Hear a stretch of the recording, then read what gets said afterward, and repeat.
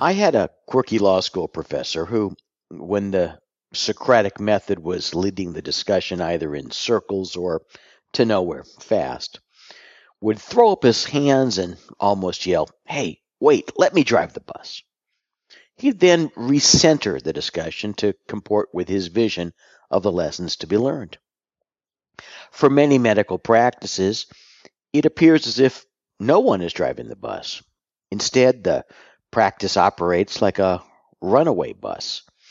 Sure, the providers are seeing patients, but where's the group headed? Instead of a map with a clearly marked final destination, it's just rolling along.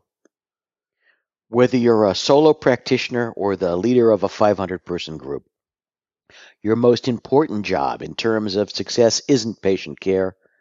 That's expected as the price of entry. Rather, it's owning the vision of your practice and its business. That is, it's driving your own bus.